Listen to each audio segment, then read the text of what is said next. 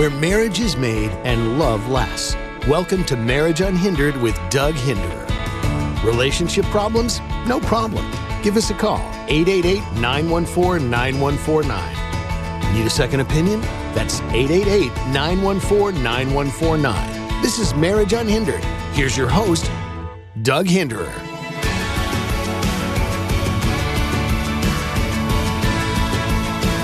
Good morning, and welcome to Marriage Unhindered. I'm your host, Doug Hinderer, licensed marriage and family therapist.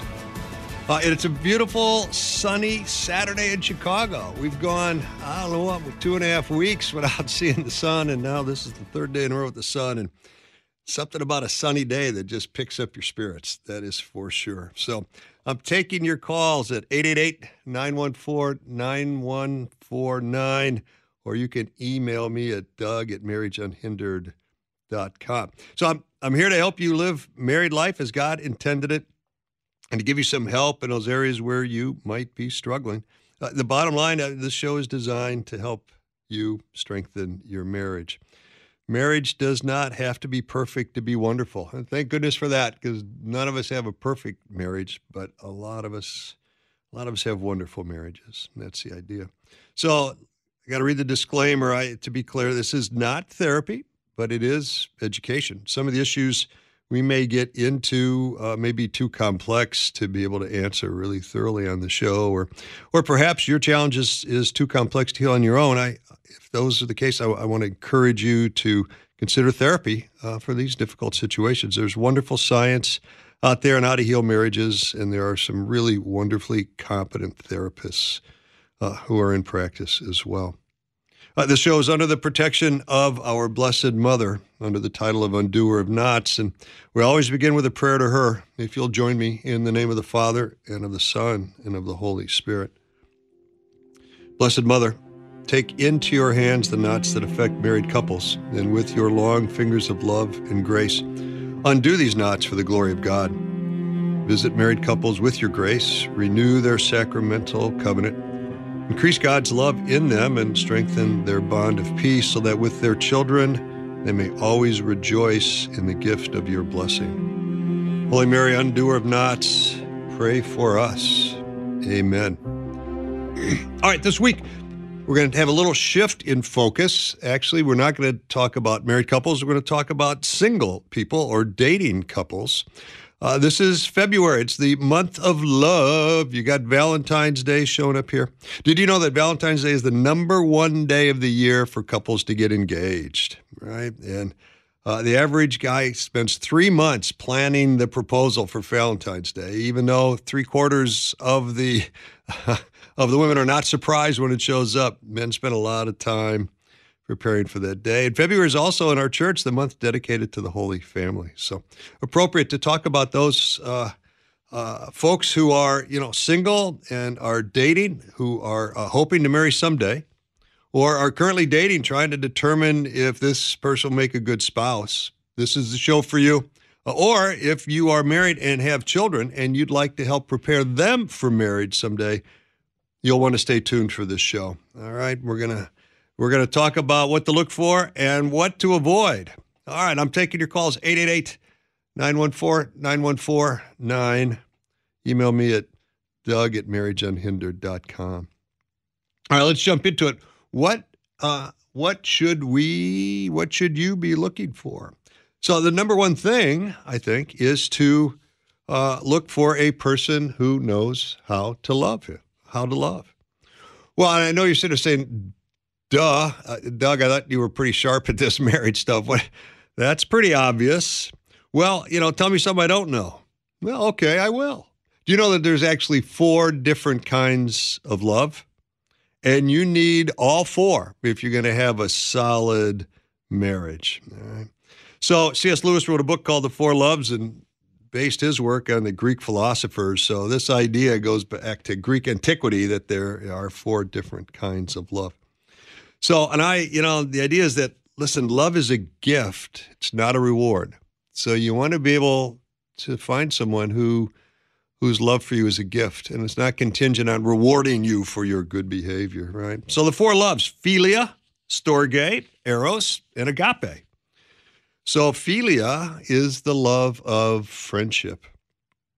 It's based on two things, I think, in marriage: common interests and emotional safety, right? So you need to have things you enjoy doing together, like enjoy reading books or going for walks or bike riding. We enjoy the same kinds of things to talk about or the same books we like to read. We have interesting conversations. Now, you're not going to have everything in common, and that's good. I mean, the one thing we learned coming out of COVID was that even the best marriage, you need time apart. If you're together too much, that's not good for anybody. And so you need your own interests as well. But the more you have in common, the better that is. And then number two is emotional safety, that my heart is safe when I am with you.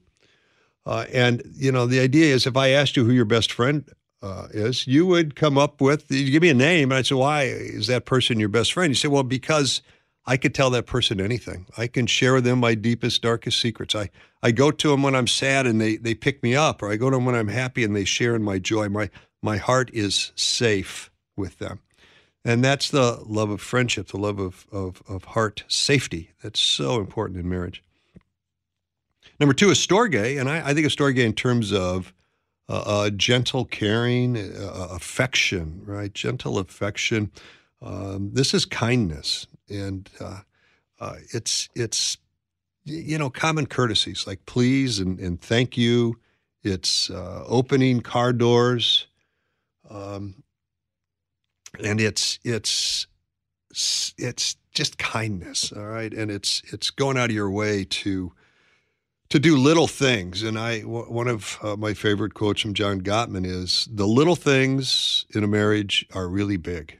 Okay, so it's not a matter of doing really big things like fancy vacations or fancy nights out. It's little things like, well, I noticed that the dryer turned off, so I folded the laundry, or the carpet was dirty, so I took out the vacuum and I vacuumed the carpet, right? It's these little things that are so important, little acts of kindness. And then eros is, emotional love. It's what we think of when we think of infatuation. It's that idea that when I look at you, my heart skips a beat.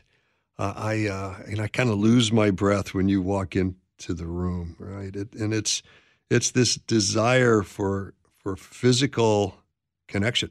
Really important, infatuation and eros love, and certainly physical love, physical intimacy between husband and wife is a really critical thing. So, but in the dating game, it's important to, ask the question, is there physical desire here? Do I find the person physically attractive, and do I want to unite with this person at some point to bring new children into the world? And would I love to have this person be, the father or the mother of my children? So this idea of infatuation is really important, but I call it, necessary but not sufficient. You need more than that, but a lot of times people, they fall deeply into this infatuation love, and they think, wow, this is a great love, and we must really love each other because we're so infatuated. The reality is infatuation only lasts about 6 to 9 months, because you can't live at that level of emotional, stimulation for long. And so it's important to attract the couple initially, and you need to have it. But you got to move beyond that, because it's just not going to last. And then last is agape, which I think is the most difficult of the four loves. And I think this is the idea of sacrificial love. I put the we ahead of the me. I subordinate me in favor of what's best for us. It's unconditional. It's this idea that I love you unconditionally. It's not based on how well you treat me. It's not based on whether or not you make me laugh or if you're kind to me. This is the love you pledge on your wedding day. It's unconditional love. Now, this is the hardest, because as mere humans, our love tends to be very conditional. I love you when you're nice to me, and I don't love you all that much if you're not nice to me. I love you when you make me laugh, but if you say something that makes me angry, or if you're not thoughtful, or you're not that kind, or the friendship isn't that great, I may not love you quite as much. But Jesus, is our role model for what agape love is all about. Pope Benedict wrote a lot about agape love in his encyclical Spe Salvi. And there he said, in the end, even the yes to love is a source of suffering, because love always requires expropriations of my I, in which I allow myself to be pruned and wounded. Love simply cannot exist without this painful renunciation of myself, for otherwise it becomes pure selfishness and thereby ceases to be love. So this renunciation of self, this willingness to suffer for the other person, really an important part of marriage, and a really important part of what it takes to stick it out through 40 or 50 or 60 years of married life. I think women, my observation, generally do a better job of suffering than men do. They come by it naturally. I think part of it is the suffering that they go through to bring new life into the world. But women tend to have more of an orientation towards taking care of other people and putting themselves last and being there to help other people. Men tend to be a little more selfish. Men tend to struggle with this idea of sacrificing myself for the good of my wife, sacrificing my needs for the good of my family, putting them first and me second. If there is even time to get to me, I don't even think about my needs, my desires, my wants. I think about what my family needs, what my wife needs, and that's what I do. That's how I orient my life. There's 4 characteristics of agape love that I think is really important. And the first is permanency. It's really important to understand that when I pledge this love, it's permanent. I'm not going away. I'm not backing down, and I'm here. One of the things that I encourage engaged couples to have a conversation about is divorce. They say, whoa, that doesn't make a lot of sense. Why if I talk about getting married, so we talk about getting divorced? But I think it's a valid question to ask. Under what condition would you leave me? Is there any reason at all, anything that could happen in our life together, where you think that would give you an out to this vow of permanency that you're taking on our wedding day? Anything at all that would cause you to walk away? Like, an affair, would that cause you to walk away? Or, what if I lost $50,000 at the casino some weekend? Would that cause you to walk away? I brought us into financial, or what if I'm just never able to make enough money to support us and you have to keep working? Would that cause you to want to end this marriage? Or what if someday you just wake up and you say, hey, I'm just not happy with you. And I married you. I thought you'd make me happy. I'm not happy. And so I think I can walk away and go find someone who will make me happy. And ultimately, I think a lot of marriages end because of that. I'm just not happy with you anymore, and life is too short, and I've got a right to be happy. You're not making me happy, and I'm walking away.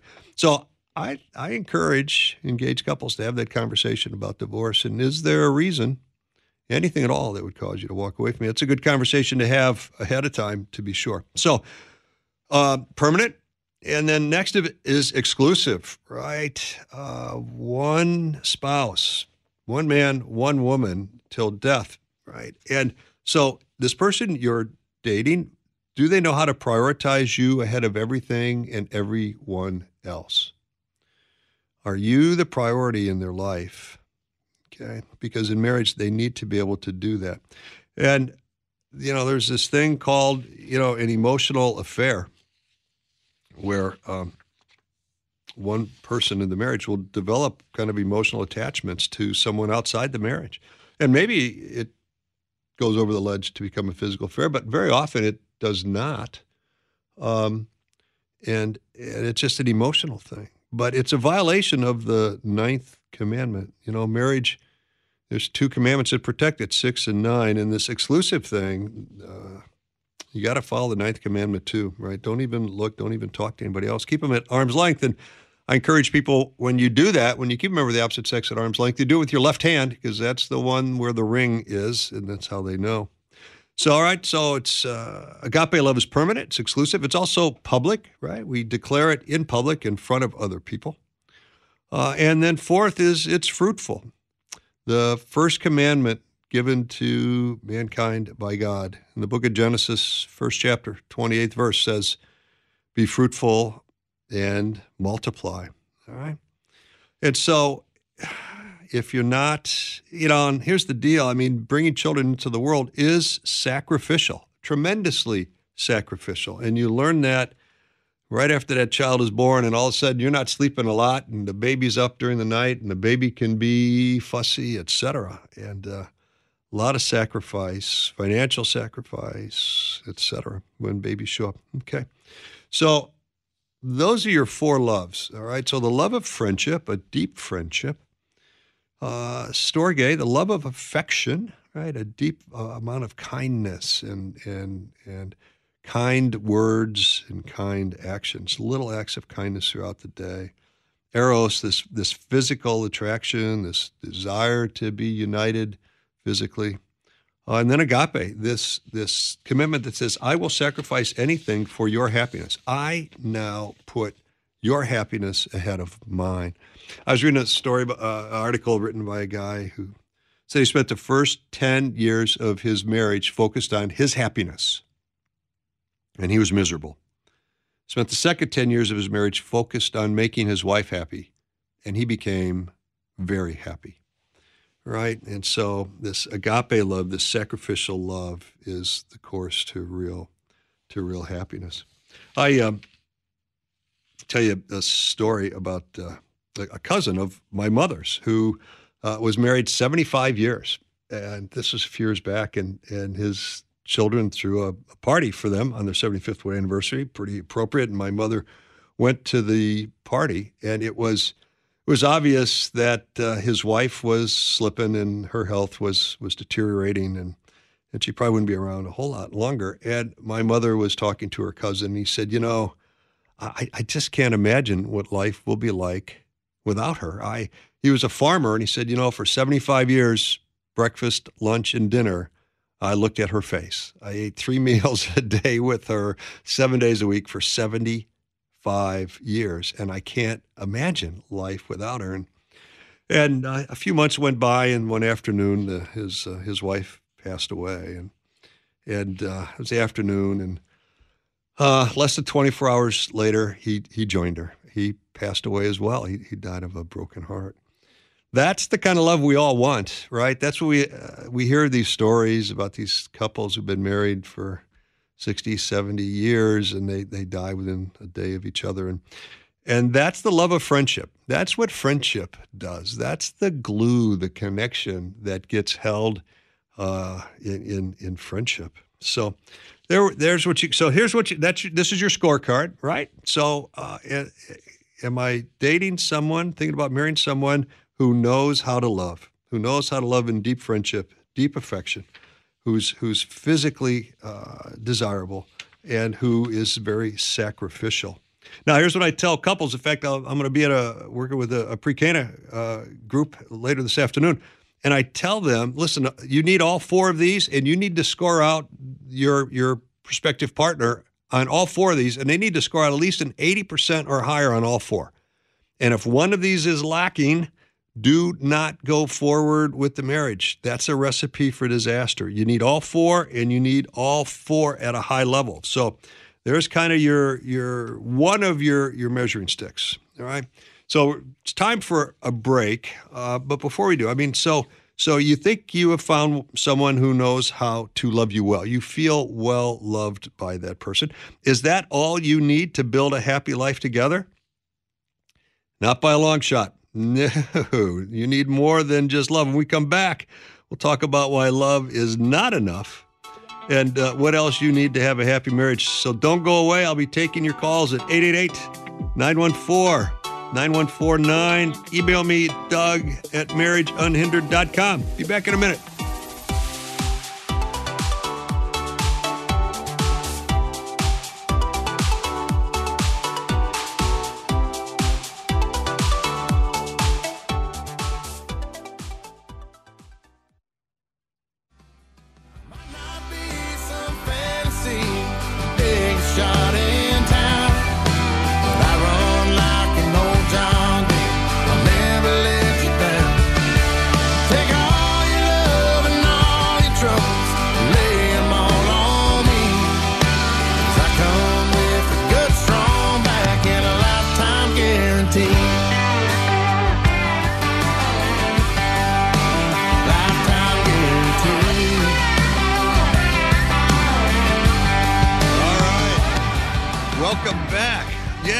life strong back and a lifetime warranty.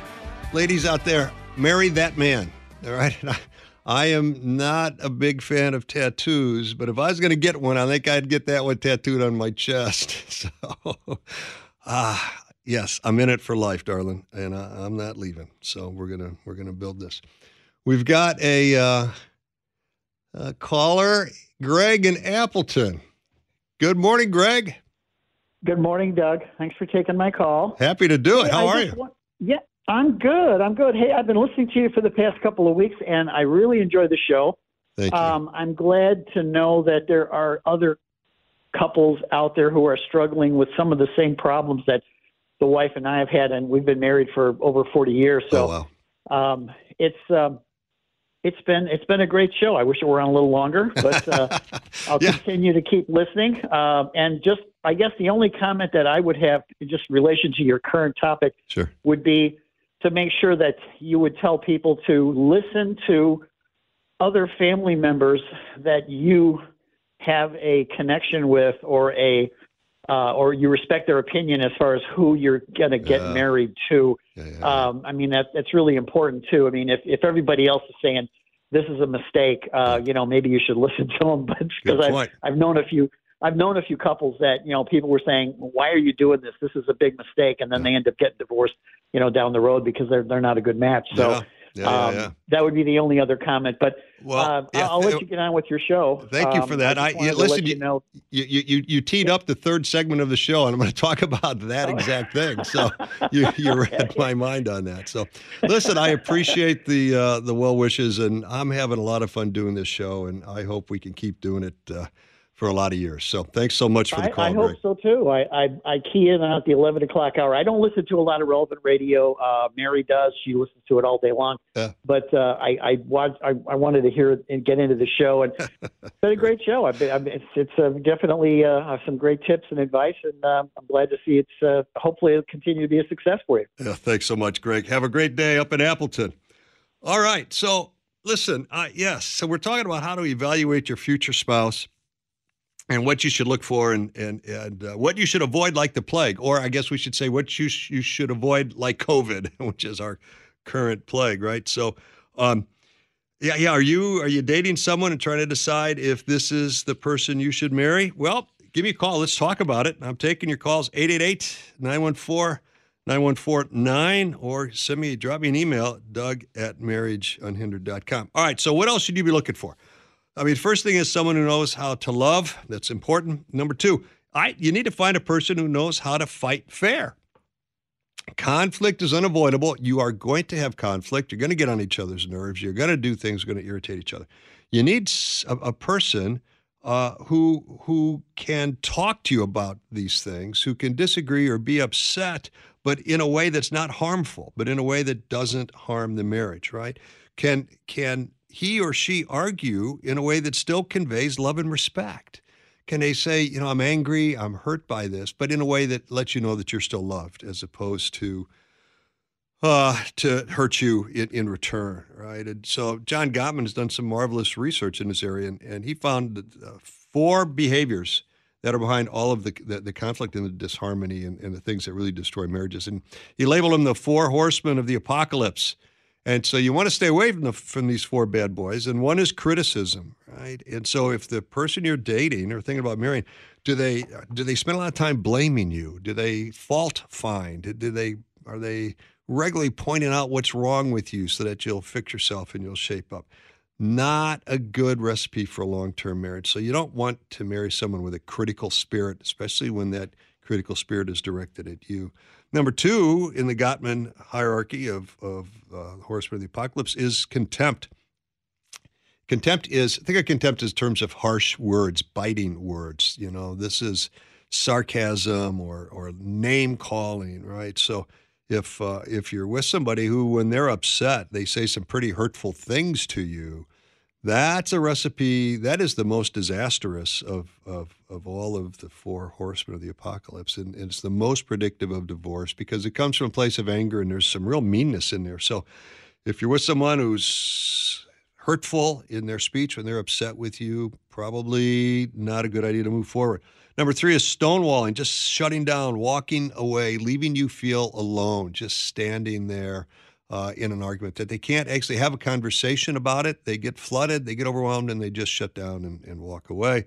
Stay away from that. And then the last one is defensiveness. It's they blame you for all of the problems. Okay, it's always your fault. They're never to blame.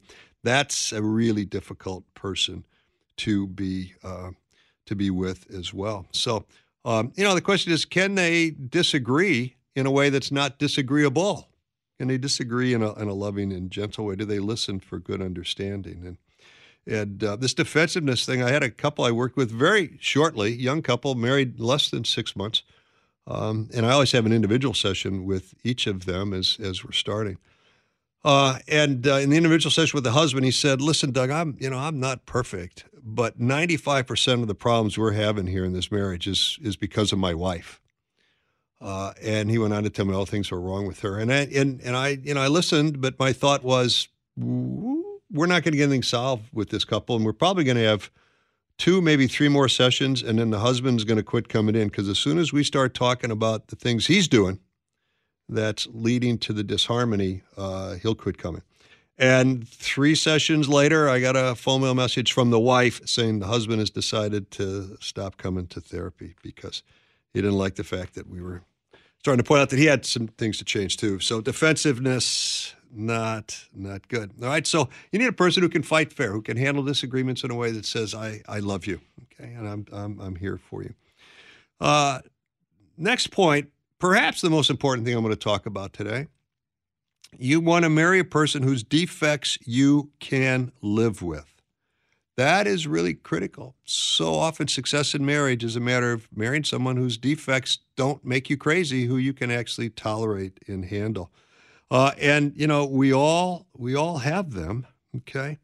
And the person you marry is going to have defects. And I think it's important to have a conversation, or at least think through, okay, what are this person's defects? What are the things about this person that are not perfect?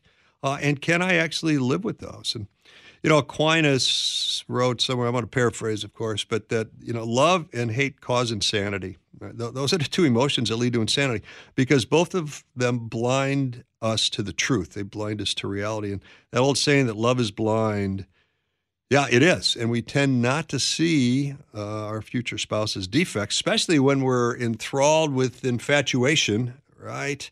With the eros love, we tend to be, we tend not to really see our spouse's defects. So I got an email over the week, and I want to read it briefly, but I want to thank everyone who sends in their emails. They're very helpful, and sometimes I get a lot, but sometimes I can read them on the air. I try to do that when I can. So this person, again anonymous, but said, last week you talked about how spouses can be irritated with each other, and then in parentheses, when the husband is retired. And your advice was very helpful. Thank you. What about when there are little irritations during dating? We are both in our 50s, both professionals. Should it be 100% easy during dating? We love each other and both want to figure this out. It's me that is irritated with him. Should it be 100% easy during dating? And the answer is no. But it should be a lot more easy than hard, because anything that's difficult while you're dating is going to get even harder after you're married. And so it should be pretty easy. If you got to work at it, you got to fight to actually love each other and be kind to each other and make the relationship work. That could be a flag that maybe there's just not enough in common between the 2 of you to actually make this thing work. So, and I think it depends on the irritations. So the question is, do these irritations stem from a defect in the boyfriend or in you? So why are you irritated? Because the boyfriend is doing things that objectively you shouldn't be doing, and that's causing you irritation? Or are you just impatient and maybe a little unreasonable, right? So if it's your defect, well, then you've got an opportunity here to grow in virtue, in patience and charity, humility, meekness, docility. I mean, you get a lot of opportunities to go in a lot of different virtues if, in fact, your irritation is because of your defect, right? So you can use his behavior to grow in holiness and root out your predominant defect. So that could be a good thing. But if it's his defect, then the question is, can you live with it? Whatever it is that you're getting irritated about, that's going to be with you for the rest of your married life. Are you willing to live with it? If the answer is no, well, then you've got your answer, that I can't live with someone who, who, whatever it is. Let's say, the person tends to, drink too much. Well, can I live with someone who tends to misuse alcohol the rest of my life? Maybe not, or maybe I can. But you've got to make that choice. And then just one final thought here to this woman who sent the email. Getting married later in life can be wonderful. I know a lot of couples who got married in their 50s or 60s. A lot of times it's a second marriage. They were widowed, and now they found someone else who they can spend their senior years with. And getting married later in life can be a wonderful thing. But aligning two lives, after you've been doing your own thing for 50 years can be very challenging. You've been doing it your way for a long time. Or if you were married for a long time and now you're widowed, you had this comfort, you had this routine, this rhythm with your first spouse, and now you got to develop a whole new one, and you're going to be comparing the current wife with the old wife, and that can be very difficult too. So realize going into marriage later can be very challenging, but it can be very rewarding as well. I'm certainly not saying you shouldn't do it. All right. So a person who can fight fair and a person whose defects you can live with. It's going to be there forever. And I think, trust your intuition on this thing, right? Is just if the defects aren't going away and if they keep building, this is perhaps a warning sign that you should not go forward.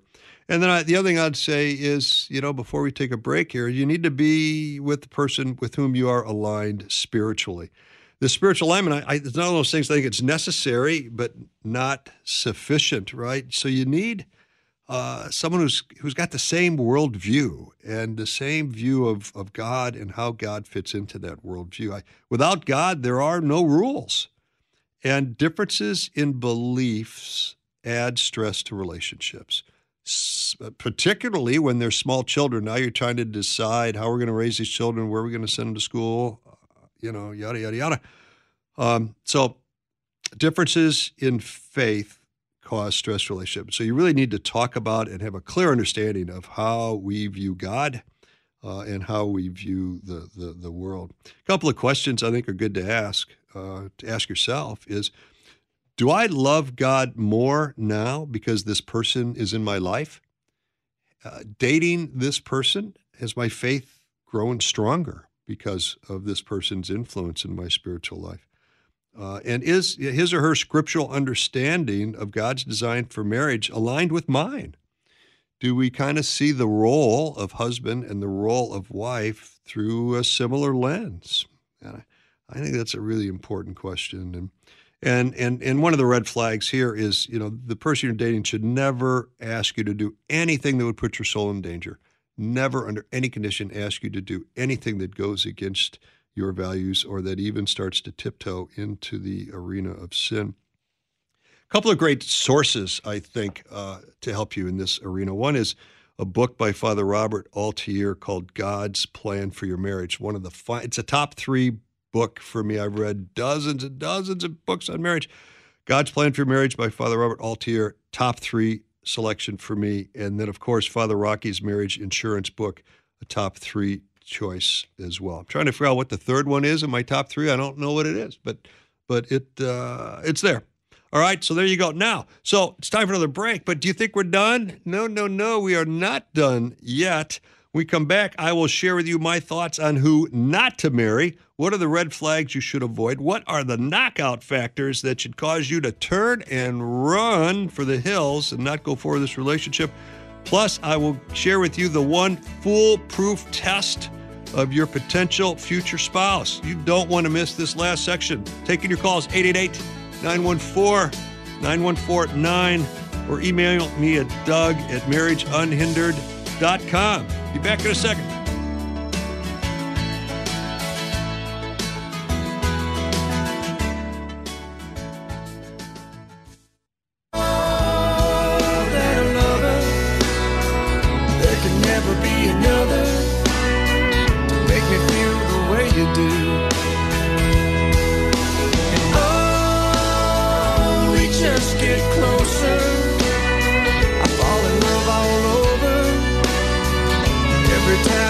look at you. There we go.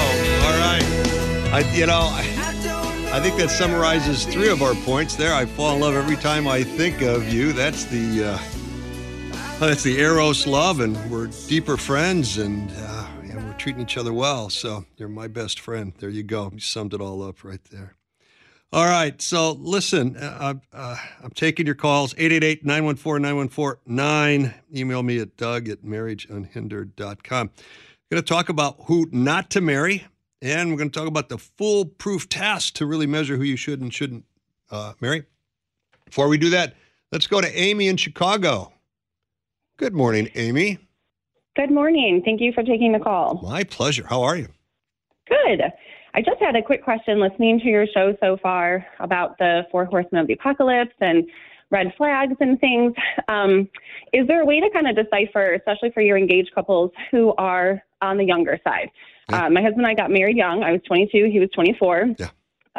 And, had we got married a little later in life, had I had more long-term relationships, like a lot of these issues probably would have been worked out. You learn how to argue. You learn how to show respect. Yeah. You learn how to express disagreement without contentment.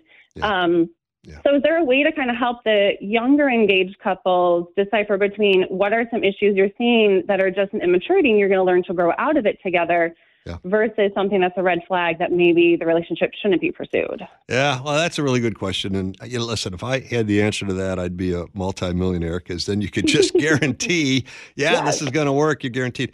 And I think, the research out there is a little maybe counterintuitive, but the younger couples actually do better in marriage than couples who get married in their 30s.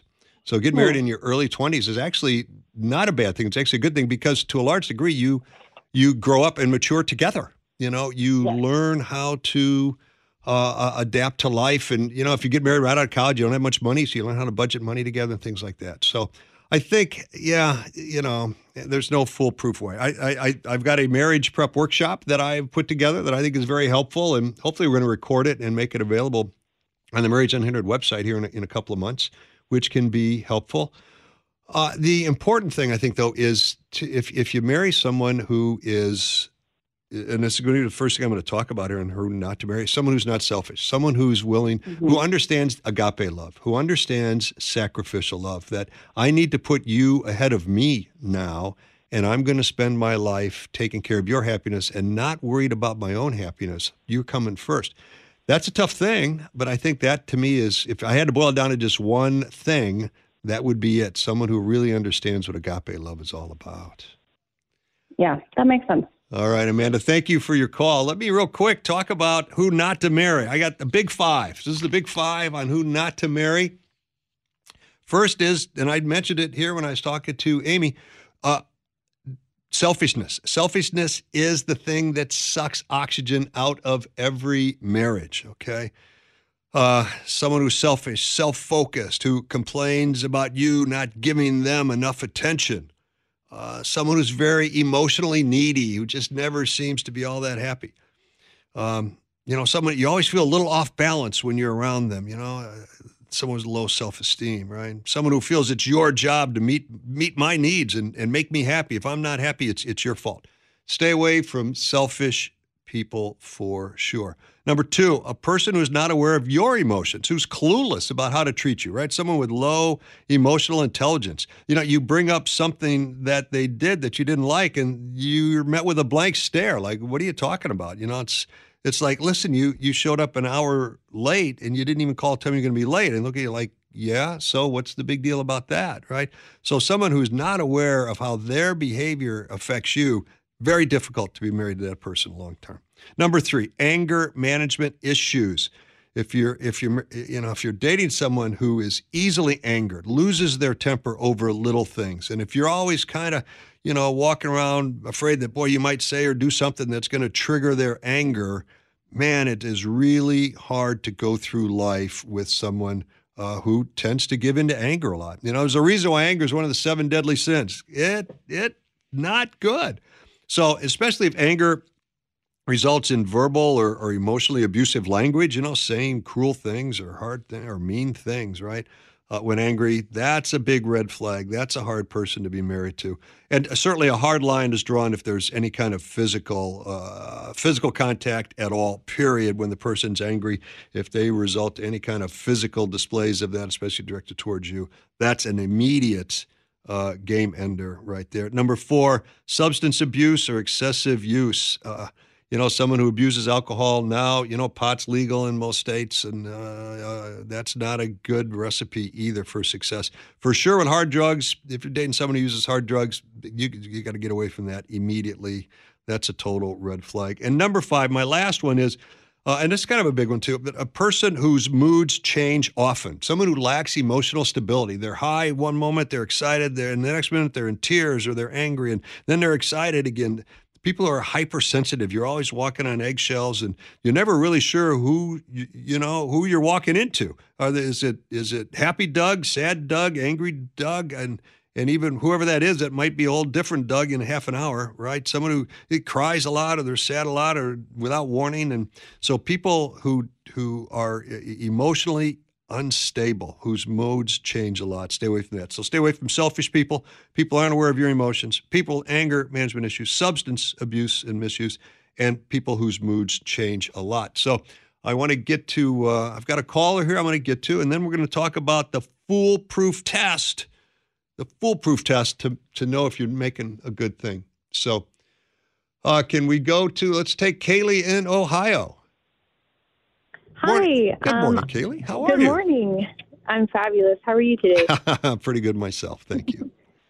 Cool. I am 28 years old, and I'm dating a man who is 47. Okay. And I have a question regarding to just basically the dynamic of this. Yeah, sure. So he's a great man. He has 3 kids. I have none. He's a pastor. He's pastored for years. And we get along great. We have fun. He's safe. It's wonderful. But the only thing that is kind of different, or the negatives or the issues here, is that we're kind of in different states of health. I'm more in shape, and he's kind of overweight. And he wants to marry me he would today. And he's asked me multiple times. But my family, I have no support on my family at all. Mm. They all say that he has a weird vibe and won't go into detail to what that means. Yeah. And I feel very stuck and pressured. Yeah. So that's family. What about your friends? What do your friends say? So my close friends, like my sisterhood, they do like him because they've seen his heart and how he is. Mm-hmm. The older women in my life, like my spiritual moms, they're just hesitant because he's had 2 marriages before. They both left him for adultery for the same reason. Mm. And they're just concerned about, his ability to be a good husband or a lead. And basically they all think I deserve someone who's younger, has no kids. I should do that. And I just kind of feel a little stuck on the whole concept. Yeah. No, I get it. It makes perfect sense. I think, there's a couple of red flags here. I mean, married twice before and adultery showed up both times. That's a real concern, especially if he's a pastor, right? He should know better, right? That's a problem. Well, it's on it's the women who left and committed adultery. They left him for the man that they were sleeping with. Oh, I see. Yeah. Okay. So his wives were not faithful, and that's the deal there. Okay. Yeah. Well, okay. Yeah. I got it. And I think, so that's a whole different deal. But I think, the age thing too, it's, what do you say, about 20 years difference, right? That puts you in very different generations, very different places in terms of your life.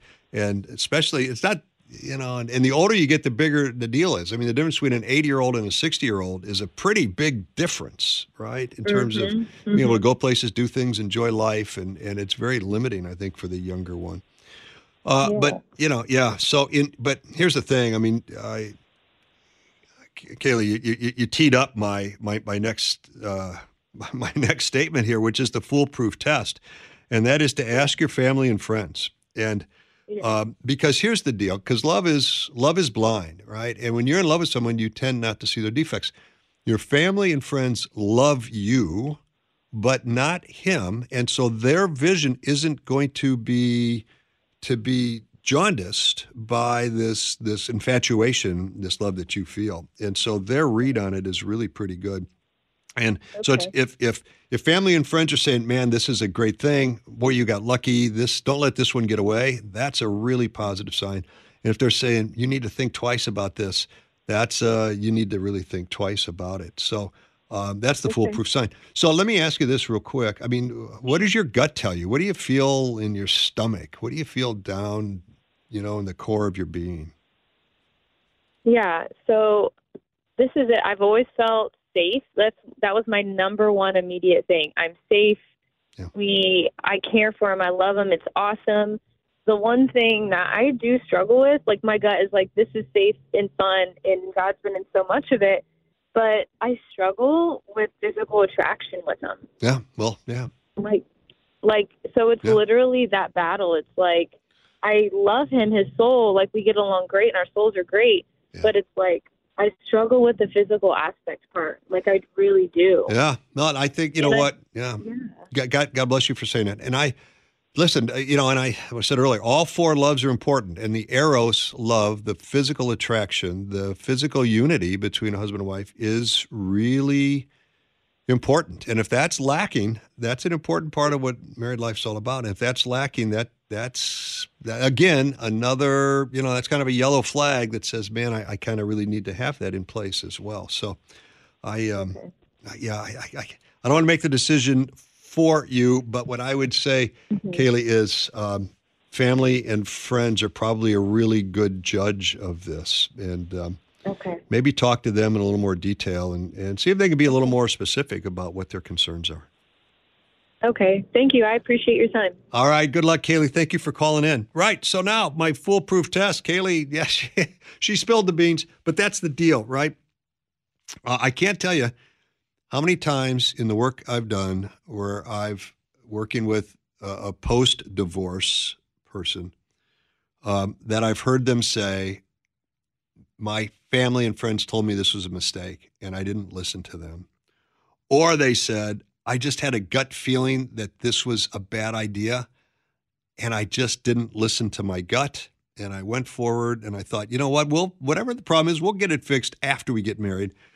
That's not the right time to fix problems. You want to do it before you get married. So it's a pretty powerful indicator of, of the good judgment or poor judgment in terms of the person you're dating, if you should marry him. So if they're saying, good job, hold on to this one, do it. If they're saying, think twice, okay? So stay away from selfish people who aren't aware of your emotions, people who have anger management issues, people who abuse substances, and people whose moods are all over the place and you're never sure what's going on with them. Ask family and friends, follow their advice. And so what should you be doing now, right? What you're dating, you're meeting some people, or maybe you haven't met anybody, you're not even dating yet. What should you be doing? And I think become the person another person would want to marry. Become a person of great virtue. Become a person of patience and a person who knows how to forgive, a person who's cheerful and positive and optimistic, right? So work on yourself to become someone who other people want to be around and someone who, when you walk in a room, everything gets better because you bring sunshine with you. And the other thing is, I think, starting at an early age, parents with young children at the age of 4 or 5, get them to start praying for their future spouse, to ask God to keep them safe, keep them away from temptation. So pray now for the person that you will be marrying, whether that's next year or in 5 years or 10 years. So pray often for the person that you will marry someday, right? So avoid some of the myths of marriage that says everything will get better after we're married. Nah, you're not going to live happily ever after. There's a lot of hard work there. everything bad in our dating relationship will get better after we get married. Things will get better. No, that's not going to happen either. It stays there. And my spouse will make me whole. No, you've got to do it. You've got to stay whole on your own. So, all right. So that's wrap up for today. So listen, marriage does not have to be perfect to be wonderful. There's a solution to everything that's hindering your marriage, and you will find those solutions here on Marriage Unhindered, Saturdays at 11 Central. Have a great day, everyone.